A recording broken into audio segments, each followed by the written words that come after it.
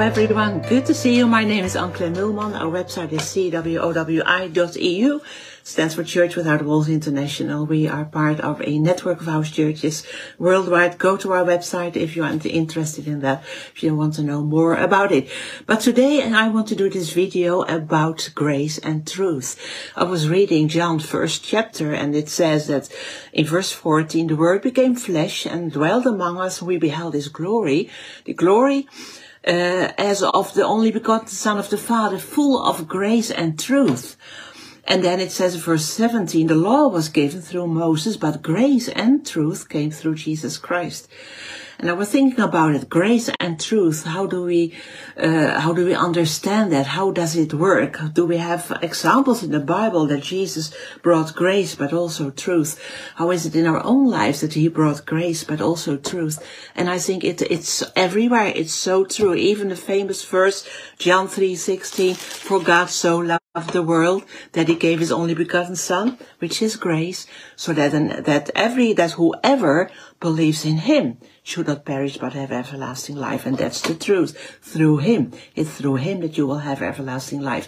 First, before I go on about grace, let me share three words with you. Justice, mercy, and grace. You probably heard that before.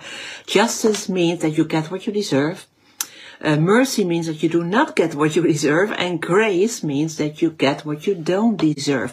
So there's more to grace. Grace also empowers, and grace also teaches us to live holy lives. But today I want to kind of focus more on that you get what you do not deserve. God so loved the world that He gave His only begotten Son. We did not deserve it, but He gave. It came out of His heart. It came because He loved us. But the truth is, it's only through Him.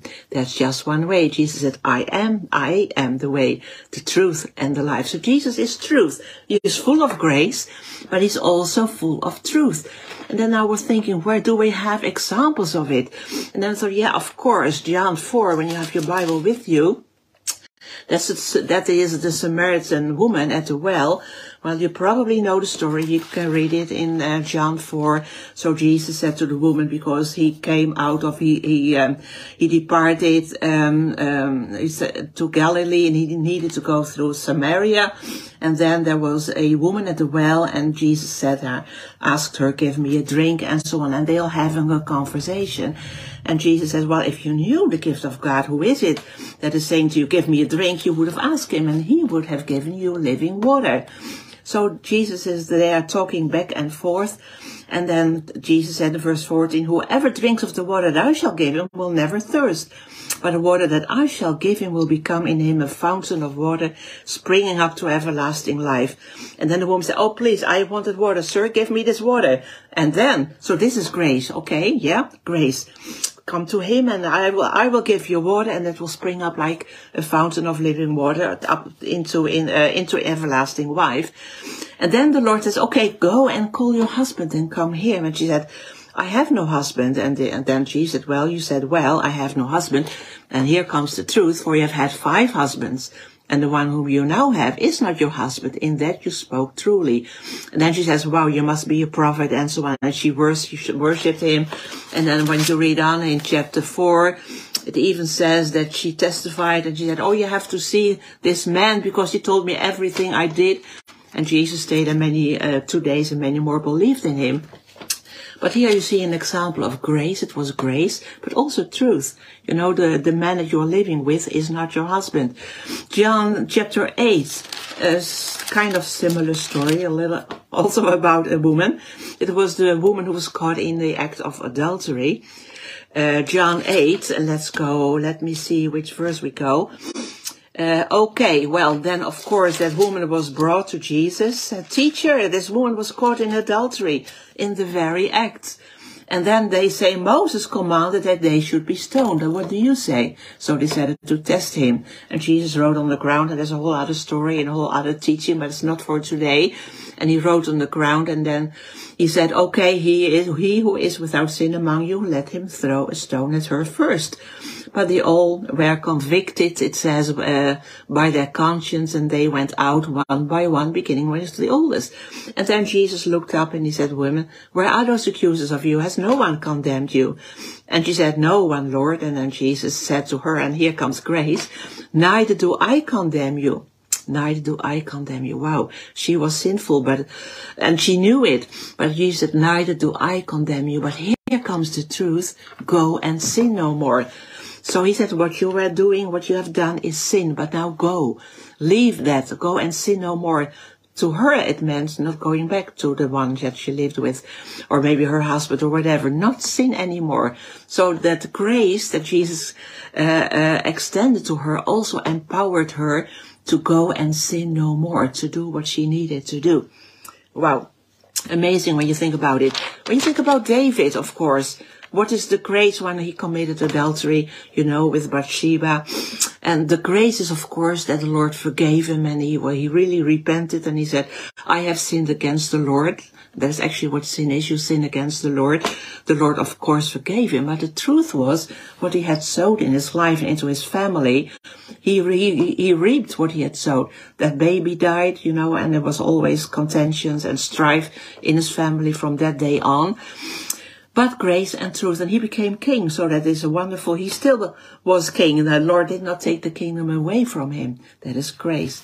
Now, I was thinking about Peter who denied the Lord in Matthew 26. He said, I never knew the Lord, I don't know him. What else can you do that is even worse than denying the Lord? Well, that's pretty worse, pretty bad, right? But then in John 21, when Jesus has a conversation with Peter, he says, Peter, do you love me? And so on. And then he said, feed my sheep. So the Lord extended a lot of grace to him. And we know, of course, because in Acts chapter 2, Peter was the one apostle that stood up after the Holy Spirit was poured out. And he was not denying the Lord anymore. He did the right thing. And he stood up and he testified who the Lord was. Okay, when you go to the Apostle Paul, go there if you have your Bible with you to 2 Corinthians 12, that talks about the thorn in the flesh. There he says, 2 Corinthians 12 verse 7, he says, lest I should be exalted above measure by the abundance of the revelation, a thorn in the flesh was given to me, a messenger of Satan to buffet me, lest I should be exalted above measure. And he pleaded with the Lord 3 times, so like, please Lord, take it away from me. And then the Lord said to him, my grace is sufficient for me, for my strength is made perfect in weakness. Wow. So what do we see here? Here was a messenger of Satan. It was a demon harassing him, and demons work through people. So people were actually opposing him. You can read it. He was beaten many times, left for dead. He was, the religious Jews were against him. So the messenger of, and what did he do? He pleaded, Lord, to please let it stop. Let those people stop. Let it, do something about it. What some people nowadays do. They pray to the Lord, say, please, Lord, this demonic attack, will you stop it? But what Paul had to understand, that's why the Lord said, my grace is enough for you. What he had to learn, that all the revelations that the Lord taught him about who he is, about who we are in Christ, seated at the right hand of God, above, and the name of Jesus is above every other name, and how to use your authority. Peter had to, all those things he knew from the Lord, and he learned, he had to practice them and do it in his own life. So that's why the Lord says, my grace, I give you the grace, I give you the strength, and that is enough to do with it. You command the devil to get away of your life, something like that. So he had to work in it. So grace empowers us. And I think that is so true in our lives. Maybe you know that in your own life, or you see it in Christians, in people Christians. Oftentimes when there's something going on, they say, please pray for me, and they keep asking, pray for me, and then the Lord is graceful, and he helps them, and he blesses them, and takes them out of situations, helps them. But at a certain point, it seems as if those prayers do not work anymore. Why is that? Not because God is deaf, no, but because he is teaching them. He was teaching them how to be, to know who you are. in Christ, to know who he is in you. And they have to learn to exercise their authority in their lives. They have to learn to walk with the Lord. They have to learn to to hear from him themselves, and not always go to someone else to have what you want from the Lord, but go to him directly yourself. So there was grace. Oftentimes there's a period of grace.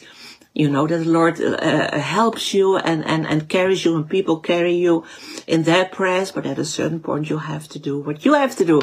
You have to get a backbone, you have to study the Word, ask the Father for revelations, and walk out what you know that he is teaching you. So why is there always truth, grace and truth? Because the Lord says in John 8, you shall know the truth, and the truth that you know shall set you free. First, you have to know the truth. You have to know what he thinks about a certain thing. And then when you know that truth, knowing that truth will set you free. And you will have the grace. You can go to the Father, you can go to the Lord. He will give you the grace to deal with it. But you will have to know the truth and walk out that truth in your life. I hope it helps you. If you had questions about it, well, I just want you to think about your own life. Where was the grace of God in your life? When did he stop that grace? Or when did he ask you to understand the truth, what he was doing in your life? So do you see that going together, grace and truth in your life? I hope it's been a blessing. Go to our website, cwowi.eu. You can mail me, ask me questions, or whatever, and hope to see you next time. Bye-bye.